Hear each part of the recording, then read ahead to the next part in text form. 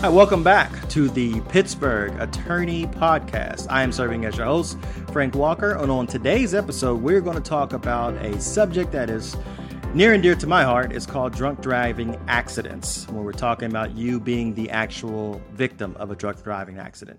Now, as you know, I've talked about in previous episodes, I defend drunk drivers, people who are accused of driving under the influence, and a lot of times they've made a simple, stupid mistake. They got behind the wheel of a car because they left the bar thinking they're okay, and they made a mistake. They didn't hit anyone, they didn't hit anything, but the issue is they got caught driving over the legal limit.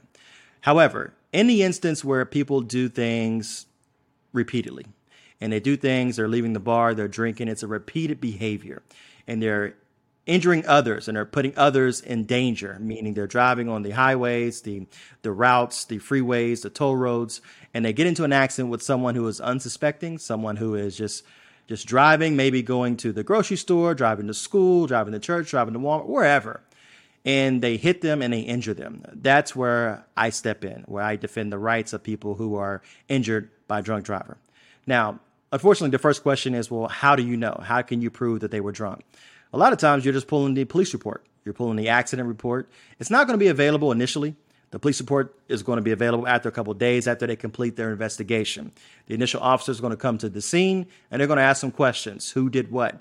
Are you okay? Get the information that we've talked about in the past. Your insurance information, who's the owner of the car, registration, driver's license, all that comes into play.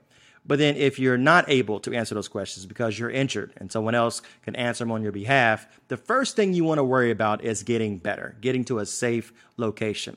If that means calling an ambulance, if that means going to get treated or someone taking you to the hospital, make sure you get to a safe location and you get treated for your injuries.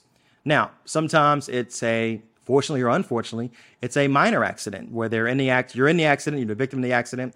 It is not your fault. And all of a sudden you're talking about you're exchanging informations. And while exchanging the information, you notice the smell of alcohol. The officer arrives to the scene. They notice the smell of alcohol. It's usually the big three: smell of alcohol, bloodshot eyes, and odor of alcohol emanating from their person. Those are the big three the officers always look for.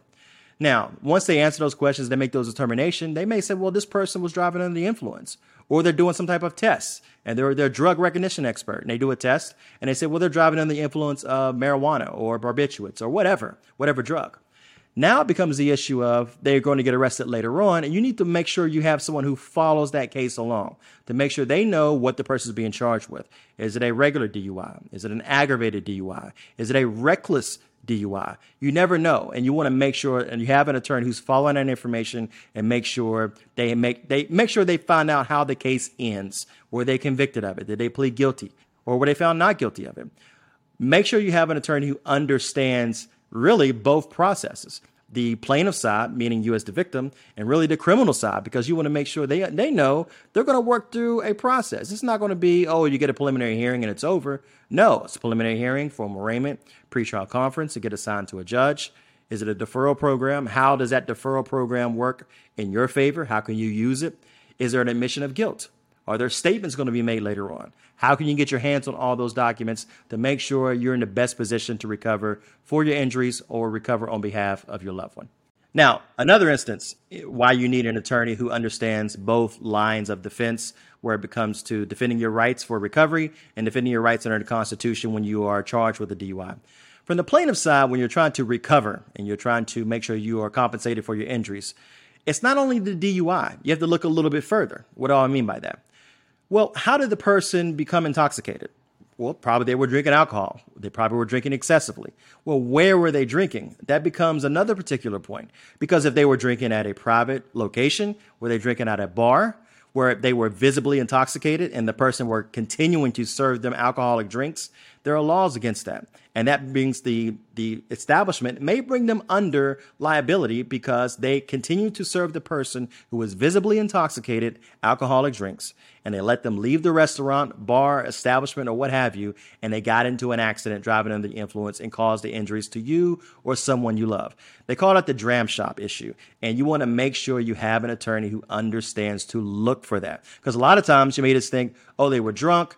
Here's the policy limits. This is what this is all we have under our policy. That's it. And you're thinking, wow, that covers a little bit, but it really doesn't cover my long-term care. It doesn't help talk about my emotional injuries or any counseling I may need down the road. I wish there was additional recovery available. Well, no one knew to look and ask the question. So, where were you right before you got into the car?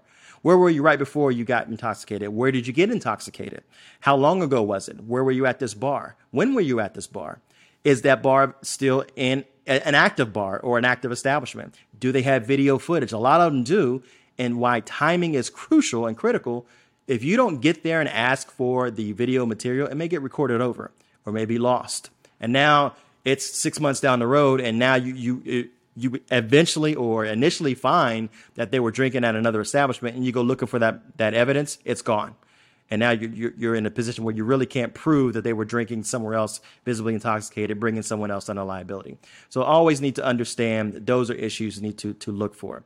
Now, another issue alongside of insurance issues, we're talking about whether or not they have insurance at all, or if they have enough insurance. Is it sufficient enough to cover for your injuries? Let's say let's just do significant round numbers here. They have $50,000 policy, and your injuries just from the emergency care and initial injuries, not even talking about follow-up or any rehab or anything like that. We're talking about just your initial injuries.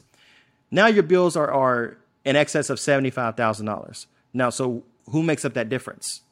How do you cover for your additional treatments you may need down the road? This is where a concept of underinsured motorists or uninsured motorists comes into play. Let's say the person has no insurance. They're going to be cited, hopefully, for driving without any insurance, or they don't have sufficient insurance. They're in another state and they're driving through, or they're in another country and they rent a car and they're driving through, and they don't have the minimal insurance needed to drive in Pennsylvania or to drive a car, period, and they don't have enough. And now you're stuck looking at these bills. You now go to your insurance carrier and say, listen, they don't have enough insurance. It's not sufficient, or they didn't have any insurance. I'm looking to recover any additional policy that I have that I've paid for to make sure I am protected and my family is protected on my own. I paid premiums for years for underinsured or uninsured motorist coverage, and I want to make sure I can look into that to figure out what I need to do to recover for my injuries there. Thanks again for listening to me ramble on about uninsured motorists and uninsured motorists and dram shop and DUI injuries in Pennsylvania.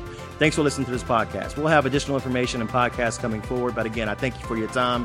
Any questions you have, as always, you know the website, frankwalkerlaw.com, or give us a call 24 hours a day, 7 days a week, 412-532-6805.